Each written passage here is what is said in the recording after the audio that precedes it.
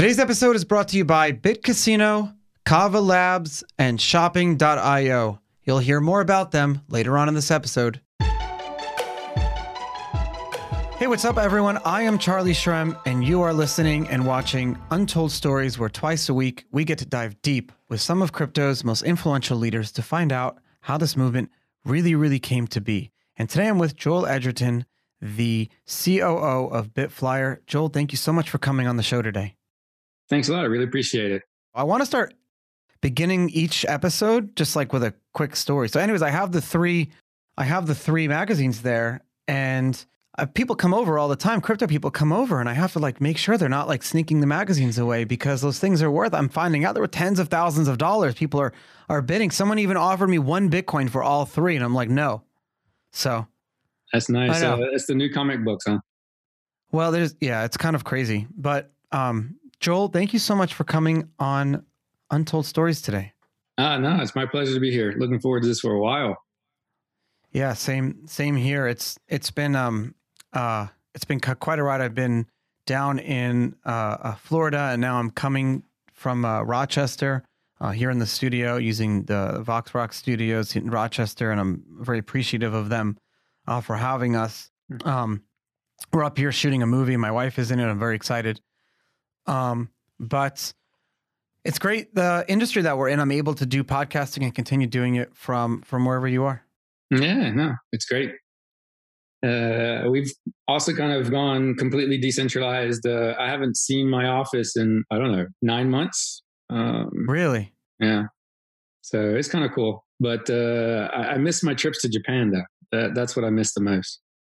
Well, so actually, that was like kind of one of the first questions that I was going to ask you. You are American based, and we were just talking a second ago that you miss your trips to Japan. And yeah, I miss traveling as well so much. But I wanted to ask you, like you began your career as in IBM as a project manager. You've worked just from the research in the early 2000s at State Street. You were at Citigroup Asset Management. You BNP. You literally dominated the banking industry. So first, like the crypto industry thanks you for being with us, because we need it. But I wanted to ask you, Bitflyer is a Japanese company that became very global. The stigmas of Mt. Gox have like largely melted away globally. Have they melted away inside Japan, like Bitcoin related? No. I mean, even after Mt. Gox, there was a few more scandals that were in there. So there was like a CoinJect scandal and everything in there as well.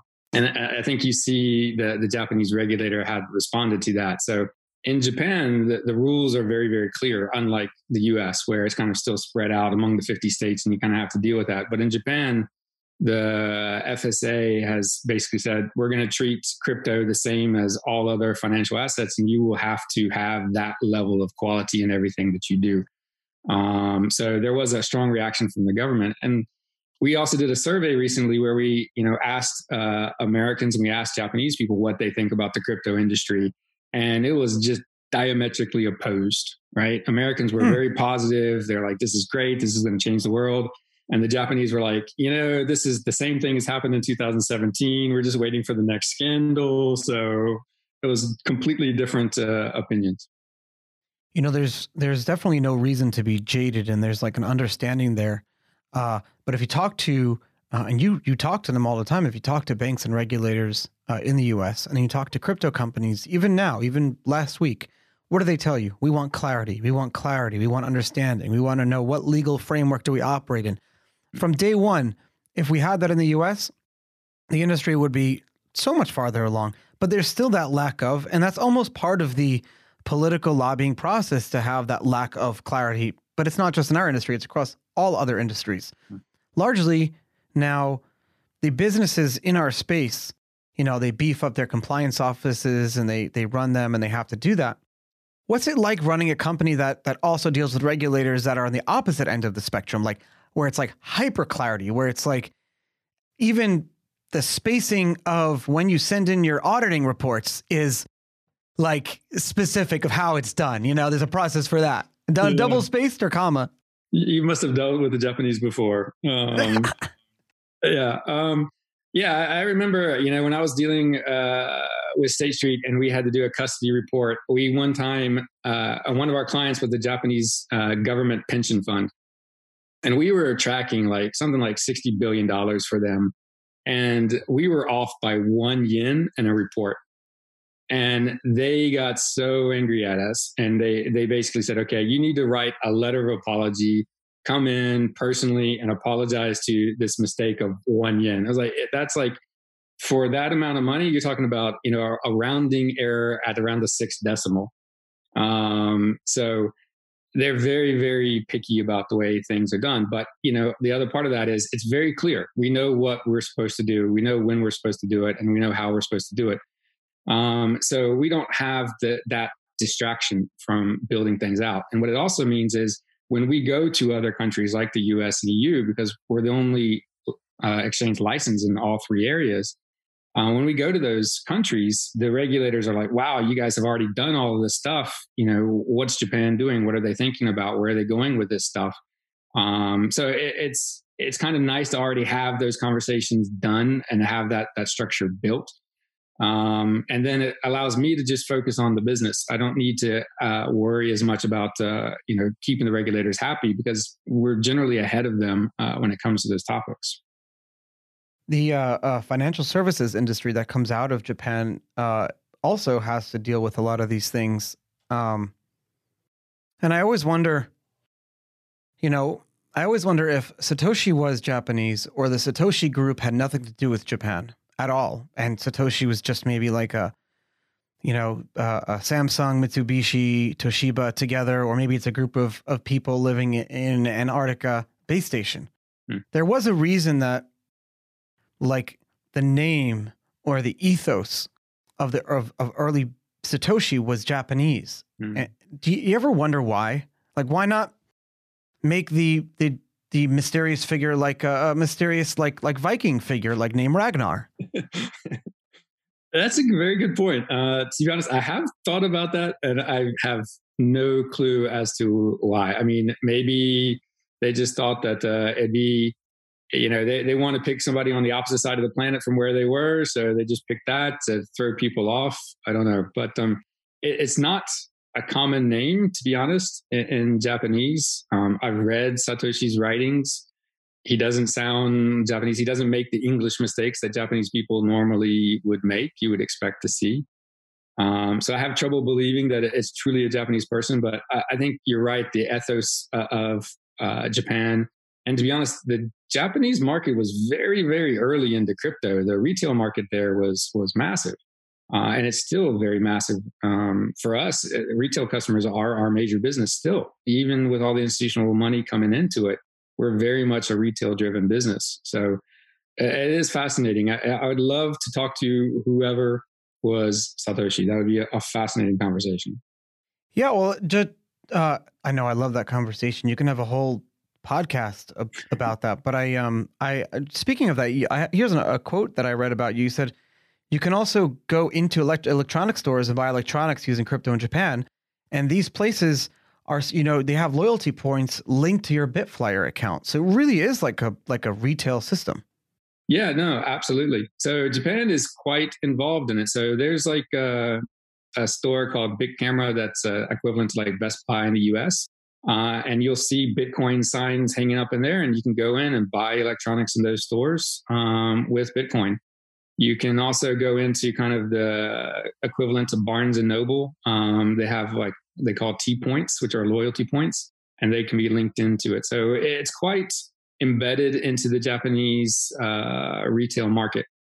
We would love to bring those products to the US. We've got a lot of work to do to kind of catch up with Japan and how we embed it into our day-to-day life. I think there's still too much focus on prices and trading and all that kind of stuff. And it's not really seeped into, our day-to-day transactions and how we live our life and the value that it really brings as a technology and as a movement, as opposed to just a trading asset. Americans largely, especially in the past 2 years, I've noticed, and you probably noticed this too, have really pushed into the gig economy. Every single person that I know, every person has an app where they can accept money to do something for someone. It's funny because that's kind of how it works in prisons. Like everyone has a side hustle. You know, you can be a personal trainer, you can be a barber. You have your normal job and you have your side hustle. It's kind of interesting how when you had the coronavirus pandemic, all of a sudden, when people had their normal job security at stake, they jumped into their own personal capital. It's like, okay, I can do this. You know, I know this lady who was a mortgage broker and now she makes little fondue chocolate cups, like amazing stuff, you know, but except crypto, a lot of people, and the beauty of it is that a lot of people have wanted to accept crypto now because all the apps like Venmo and PayPal and Robinhood and Voyager work with it. It works. But I want, so you say it's a very like retail heavy market in Japan. Do a lot of people do the same thing? Is it a very like gig economy driven type of industry too? Not nearly as much as what you see in the US. I think if you compare Japan now versus Japan 20 years ago, there's definitely a stronger movement to individuality and to gig economy. But again, that still kind of has a negative connotation within Japan. So what you would stereotypically think of Japan as the lifetime employment and everything, that's definitely breaking down. That structure is definitely breaking down. And maybe for the better, right? Huh? Maybe for the better. Isn't there like the lost era or the lost decades or something? Yes, that's what they call it. The lost decade. Well, I guess it's going on 2 decades now. But I'm sorry that I'm asking you all these Japanese related questions. I'm just so intrigued, and I'm not really friends with Roger Ver anymore. I used to ping his brain about Japanese related questions so much. I haven't spoken to him in a while. No problem. No, I love Japan. I have 3 kids in Japan. My wife is Japanese. I lived there for like 13 years. So no, everything about Japan's cool for me. It seems like it's an amazing place. The gig economy hasn't really taken off to the degree it has in the US, but it is definitely coming. And you do see a very different attitude of people that are in their 20s and 30s versus people that are in their 40s and 50s in Japan. I mean, it's very, very different way of thinking about the world, the way they approach risk, the way they do things. I mean, even, our company, right, was started by Kano-san and Komiyama-san, and they sat in a bakery, not a garage. They sat in a bakery, and they figured it out. And that type of idea that somebody would leave a Goldman Sachs and then go sit in a bakery and build a cryptocurrency exchange, that probably 20, 30 years ago would never have happened. But now I think it's getting more and more acceptable. It's become the #1 crypto exchange in Japan. So definitely moving in that direction, but not as much as the US. You left your banking career like around 2018, 2019 to jump into crypto, right? And I mean, those years weren't like, oh my God, Bitcoin and crypto is like amazing. We're like buying football arenas in Miami like we're doing now. This was largely like still scandalous years. Can I ask you like a personal question? Like, what did your wife's family think about this? Wow, very conservative, you're going straight to the heart of it. Wow. Well, I'm just curious. Let's just say I didn't ask her family. No, I mean, when I told my wife about this, let me give a little background on my wife. So my wife has a black belt in karate. So first of all, I tried never to piss her off because she can beat me up. But, when it comes to finance, she thinks it's the most boring topic in the world. She doesn't want anything to do with finance. So I said, okay, I was thinking about going into this. And she's like, are we going to have food on the table? We have a roof over our head. And I'm like, yeah, I'm pretty certain we can do those things. And she's like, okay, then fine, do whatever you want.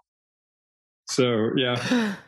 That's that she's the one right there. That's it. Like she just wanted the most important things, like just food on the table, shelter over our head. Yeah.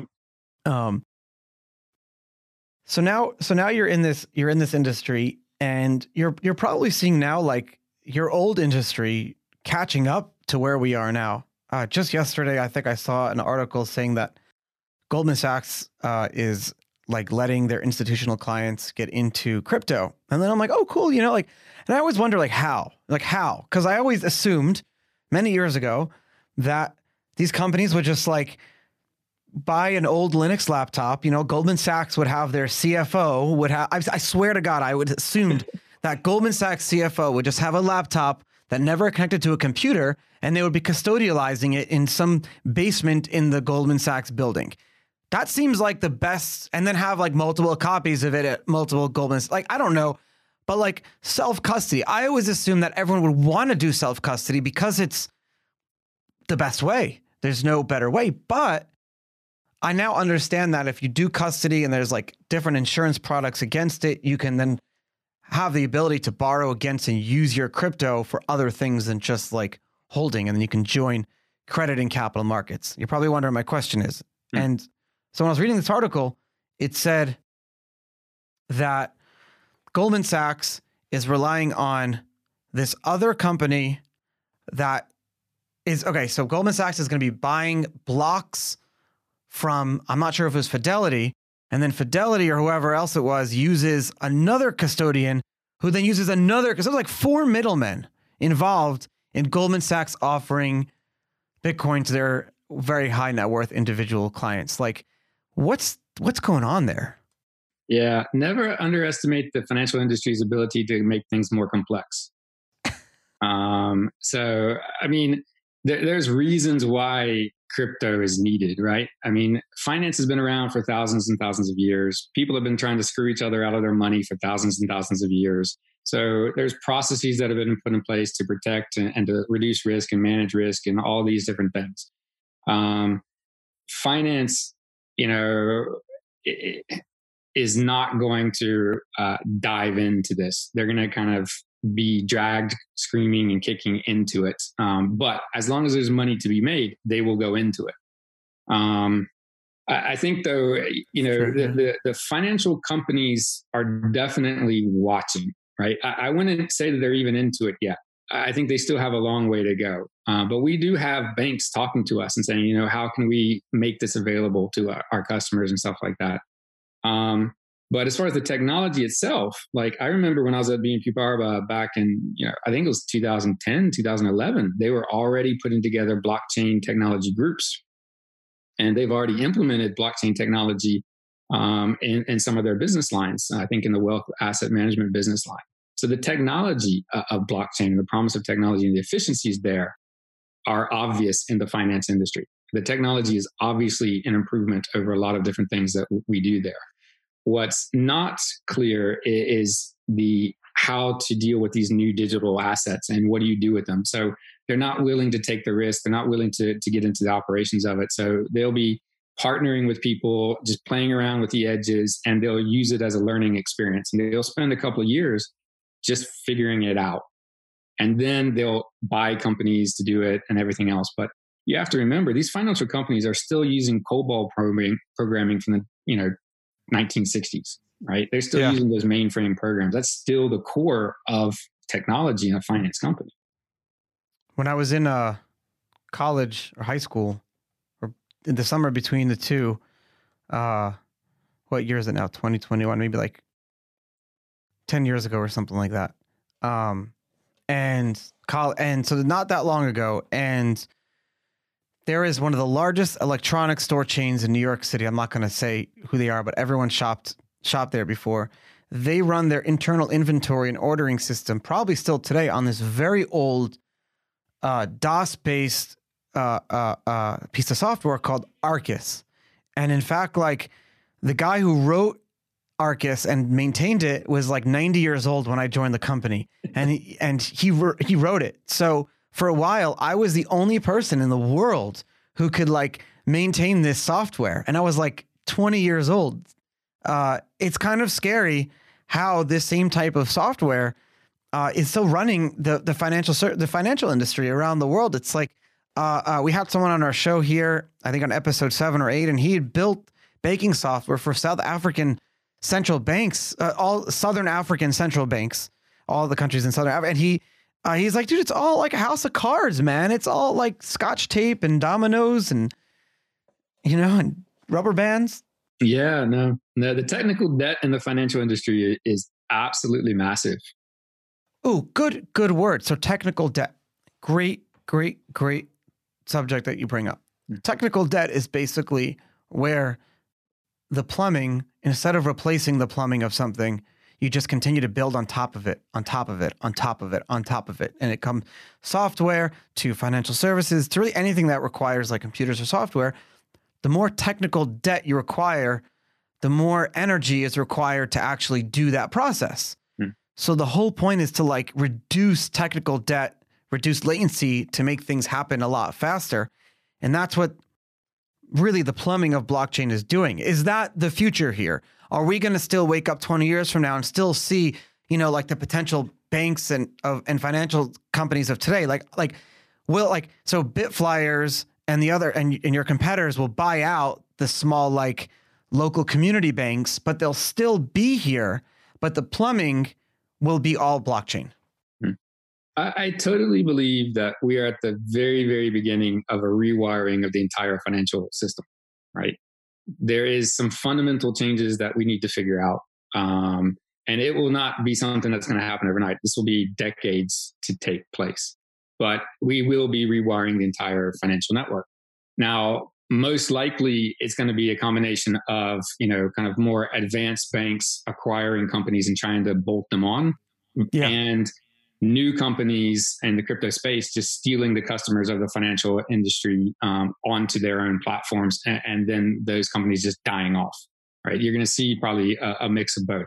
But to be honest, I think the crypto industry is a great place to be because, to be honest, I don't see our competitors as being other crypto companies. I see our competitors as being banks.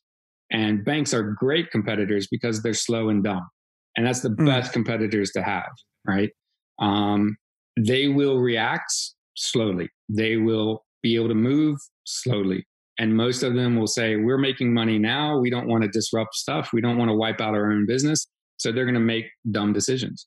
And that's, to be honest, human nature, right? You have something in your hand, you don't want to lose it. So the crypto industry, I think, will totally rewire the financial industry over the next few decades. Okay, so let's just say a bank had a certain amount of customers and they sent an email out saying that all of a sudden this bank now will let you maintain a Bitcoin balance.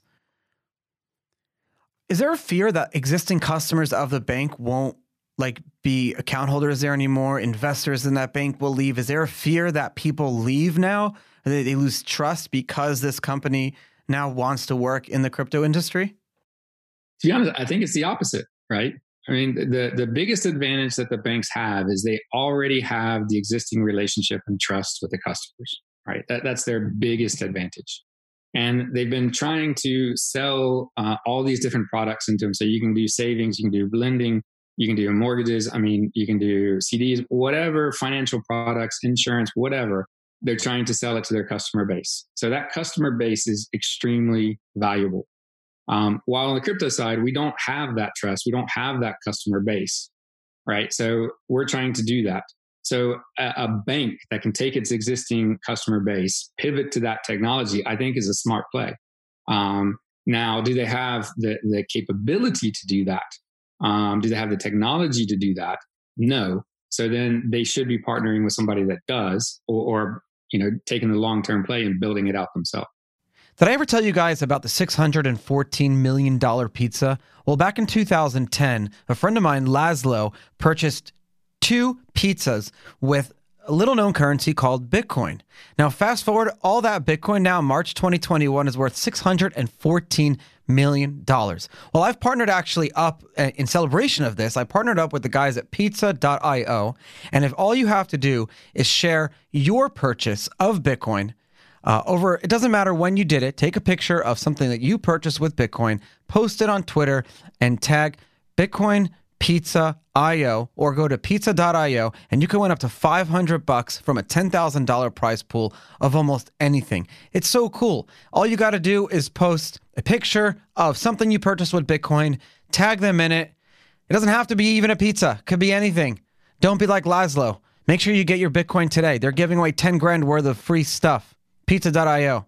The most important part of our Bitcoin and crypto industry is being able to not only earn money in crypto, but also be able to spend it, earn rewards in crypto, and keep that revolution going, keep the cycle going of all of us together. Well, my partners at shopping.io are offering just that.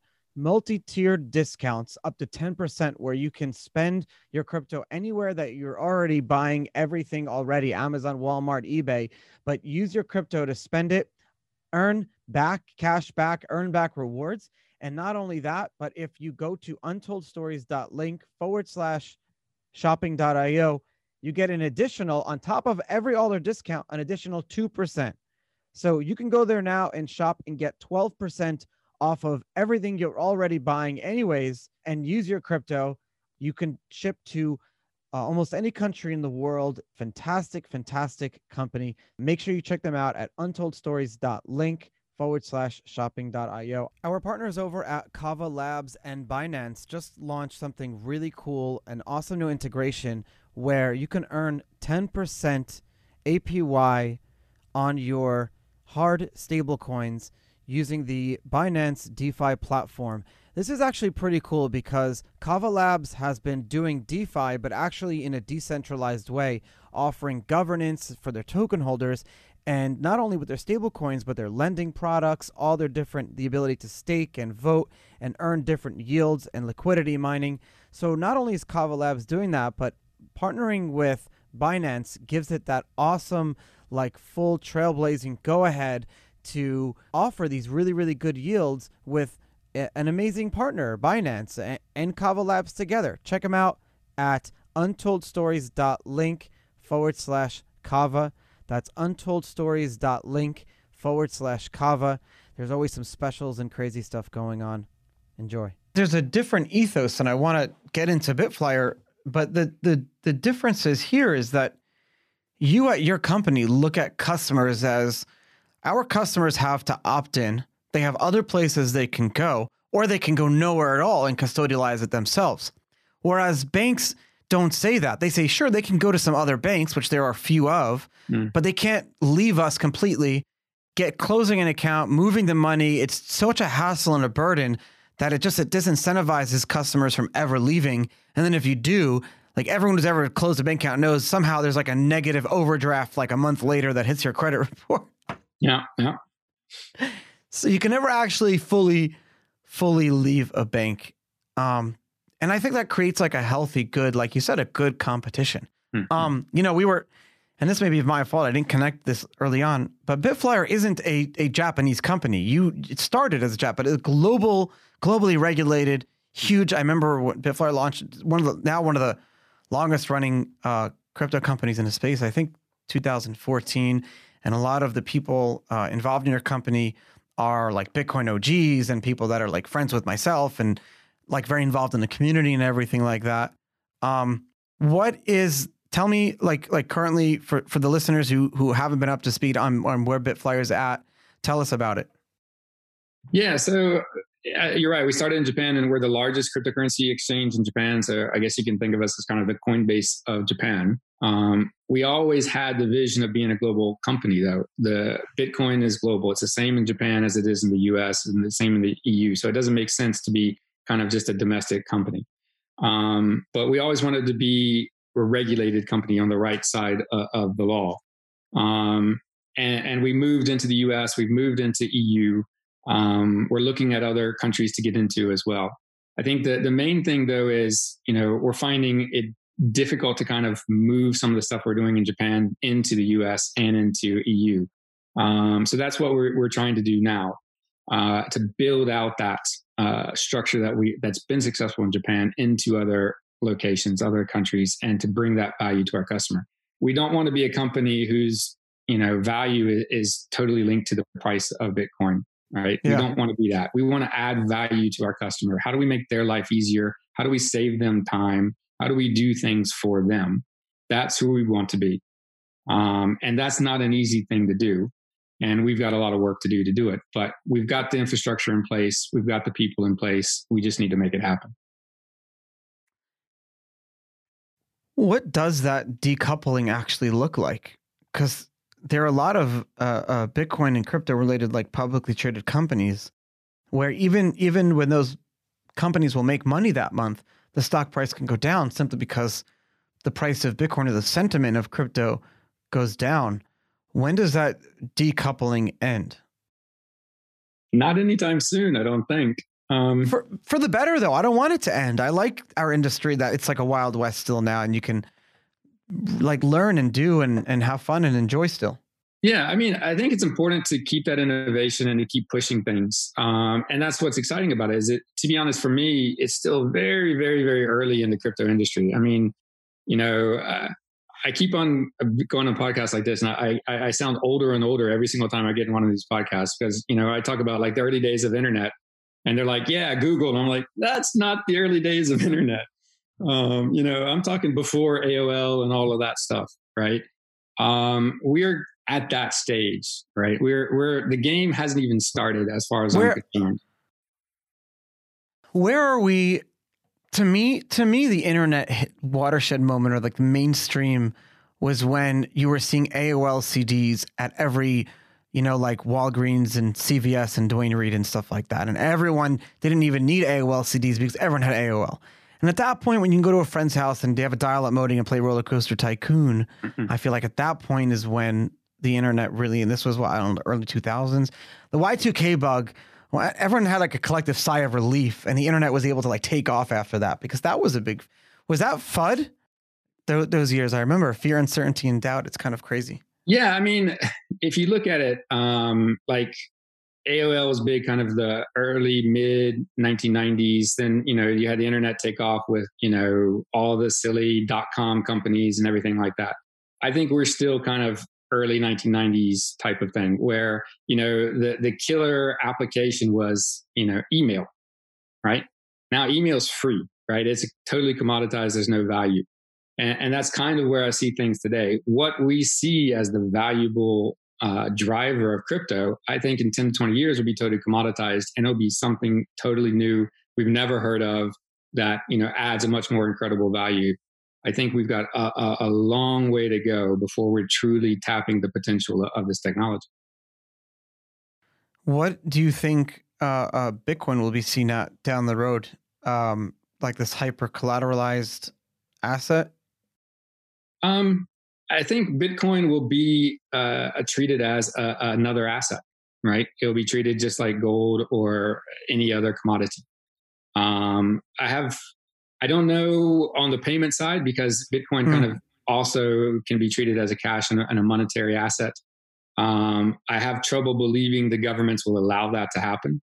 And then it'll be kind of slowed down in that piece. But as far as like an asset, I think it can be quite valuable. And I think as a way to transfer value cheaply and fast between different people and different countries, it adds a tremendous amount of value. So even Bitcoin, I think, is still very early days, to be honest. And then you start adding in new things like smart contracts and being able to add logic and technology on top of that, being able to create interactions. You've got the oracles and stuff like that.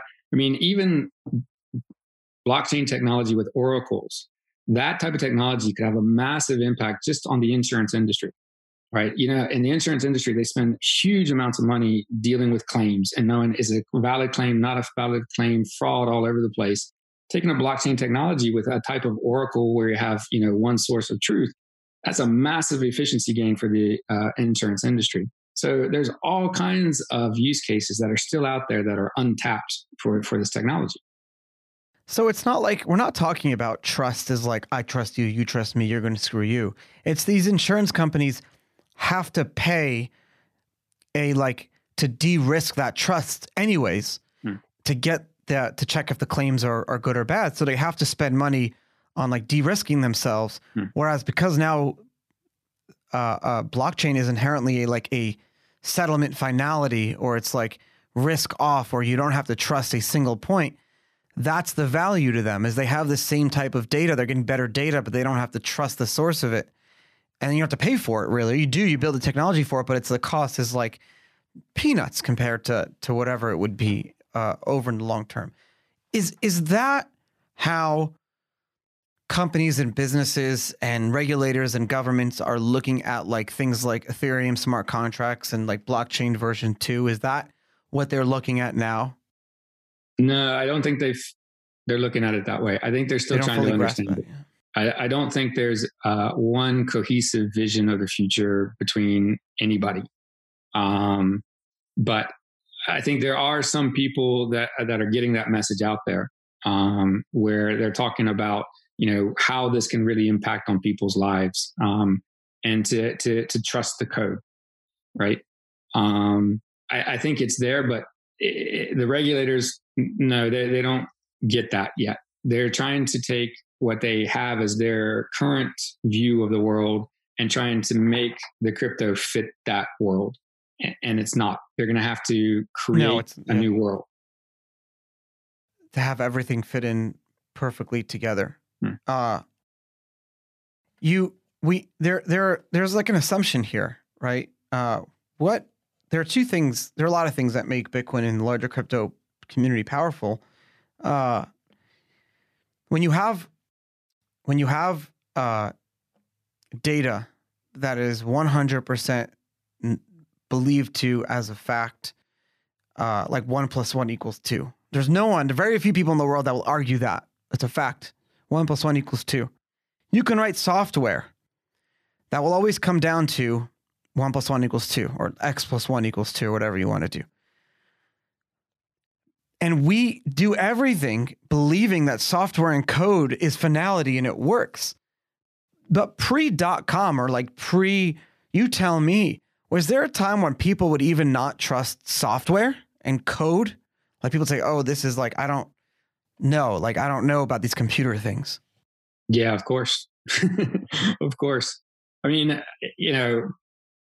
I'll take an easy example, the banking industry, right? So accounting, right? Double ledger accounting, that's been around for thousands of years, but there's still, thousands of people employed in the financial industry whose whole job is just to check numbers, right?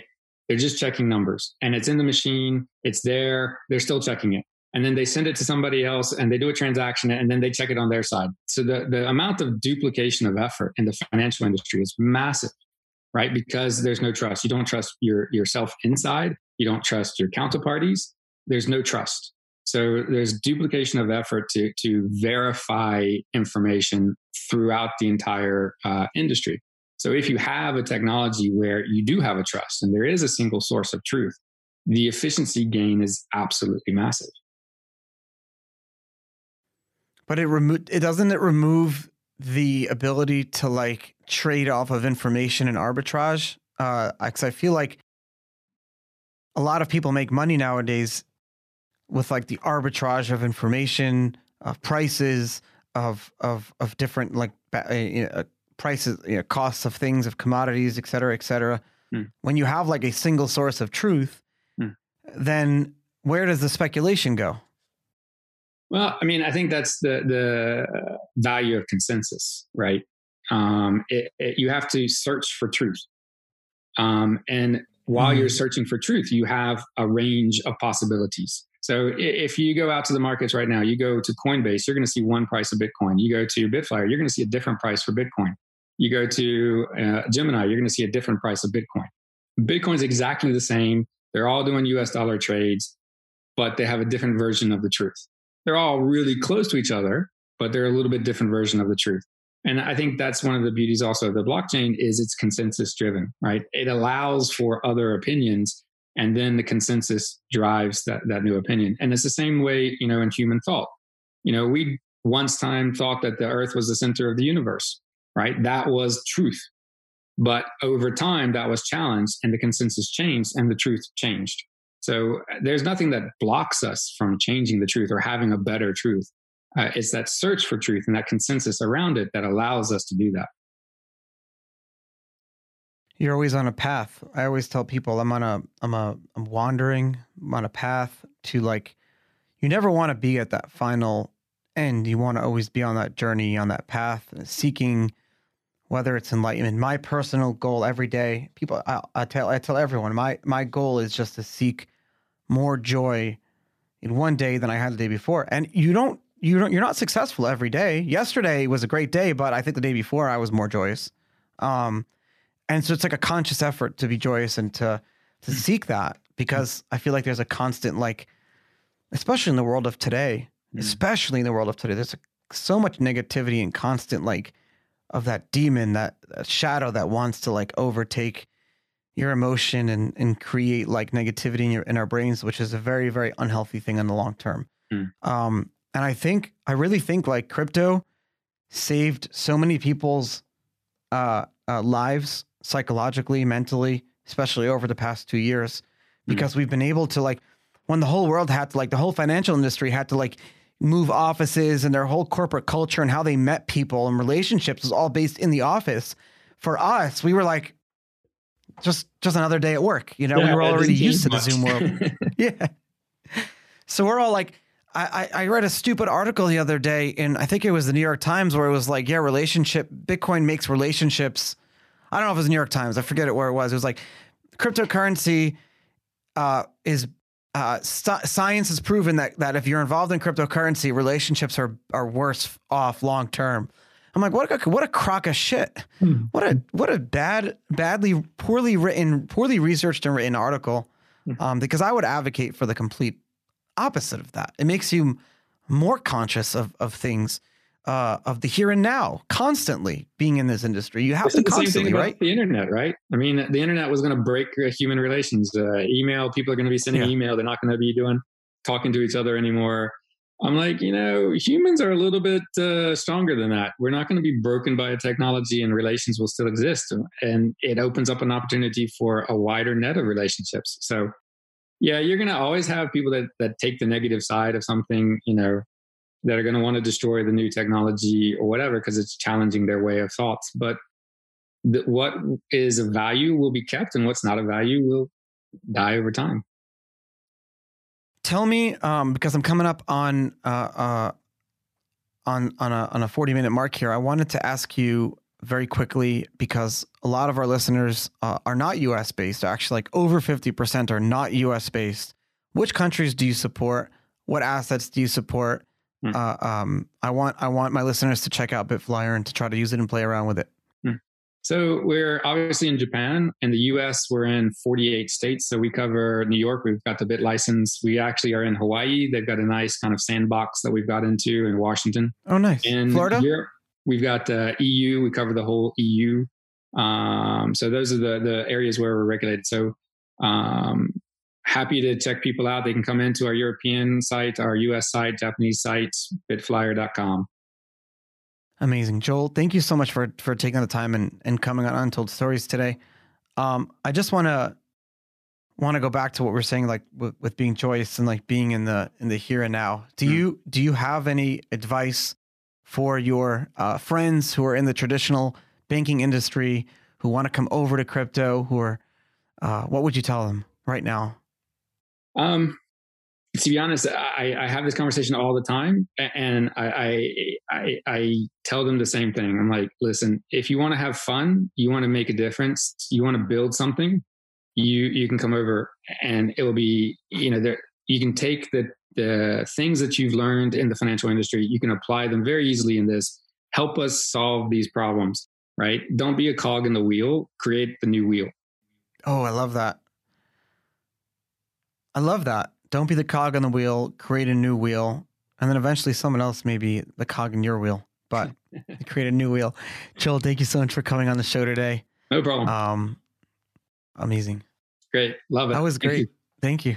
Hey, wait, I just drove through the whole state of North Carolina the other day. Is that where you're based? Right now, yeah, I'm in Raleigh in the Research Triangle. Oh, nice. Nice. Because we drove from Florida to Rochester up here, and we stayed at the Greenbrier, so we drove up North Carolina. It was pretty cool. Stayed in Charleston. Great state.